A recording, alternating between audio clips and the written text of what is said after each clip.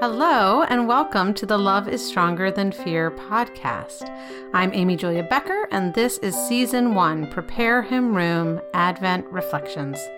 I'm so happy you're here with me to consider what happens when God shows up in the midst of the eggnog, gift wrap, holiday cards, tinsel, and let's be honest, the stress and the joy of this time of year.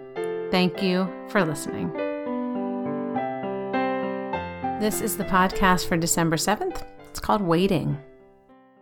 And we're moving on to the Gospel of Mark, chapter 1, verses 1 through 8, taken from the New International Version of the Bible. The beginning of the good news about Jesus the Messiah, the Son of God, as it is written in Isaiah the prophet. I will send my messenger ahead of you, who will prepare your way. A voice of one calling in the wilderness, prepare the way for the Lord, make straight paths for him. And so John the Baptist appeared in the wilderness, preaching a baptism of repentance for the forgiveness of sins. The whole Judean countryside and all the people of Jerusalem went out to him. Confessing their sins, they were baptized by him in the Jordan River.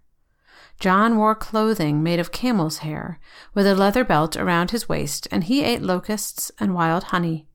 And this was his message: After me comes the one more powerful than I, the straps of whose sandals I am not worthy to stoop down and untie. I baptize you with water, but he will baptize you with the Holy Spirit. Mark is widely considered the gospel that was written first, and it does not include a birth story. Skeptics would say that this omission suggests that Matthew and Luke decided to make up a birth story in their later telling of the events of Jesus' life. Another way to read it is that Mark kept his story focused on the years of Jesus' ministry, and then Matthew and Luke decided to fill in some missing details.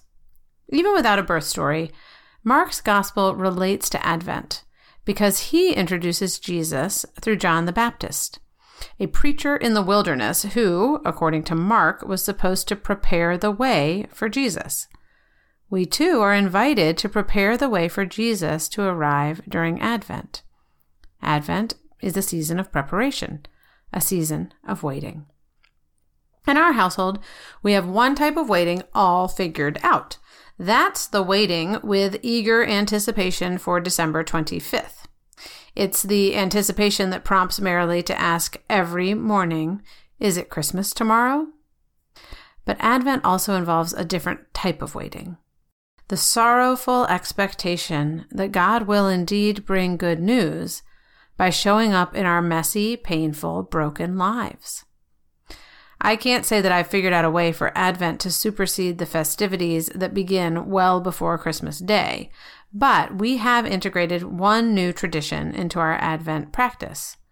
We decided to each give away one thing every day during Advent. The idea came from my friend Margot Starbuck, who made a video about her family giving away 1,000 things.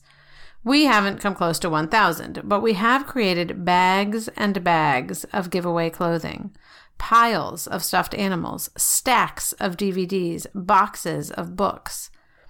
Each child offers a different reason for this new practice. Because there are people less fortunate than we are, says William. To make room for the stuff we'll get at Christmas, says Penny. Because you said to give some things away, says Marilee. I don't know that our children will connect this physical act of giving away stuff to the gifts they will open on Christmas morning.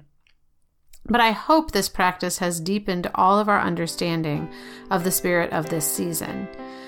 Yes, it's a season of feasting and celebration and jumping up and down with delight. And it's also a season to recognize the disparity between what we have been given and the needs of others in our community.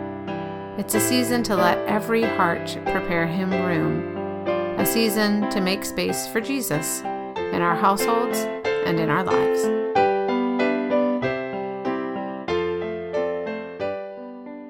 Thanks for listening to Season 1 of the Love is Stronger Than Fear podcast, Prepare Him Room.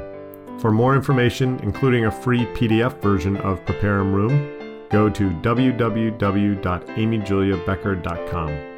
While you're there, you can also find out about Amy Julia's books, White Picket Fences, Small Talk, and A Good and Perfect Gift, and when she'll be speaking in your area. Thanks again for listening, and please do consider reviewing this podcast wherever you got it, and please share it with someone else who might enjoy it.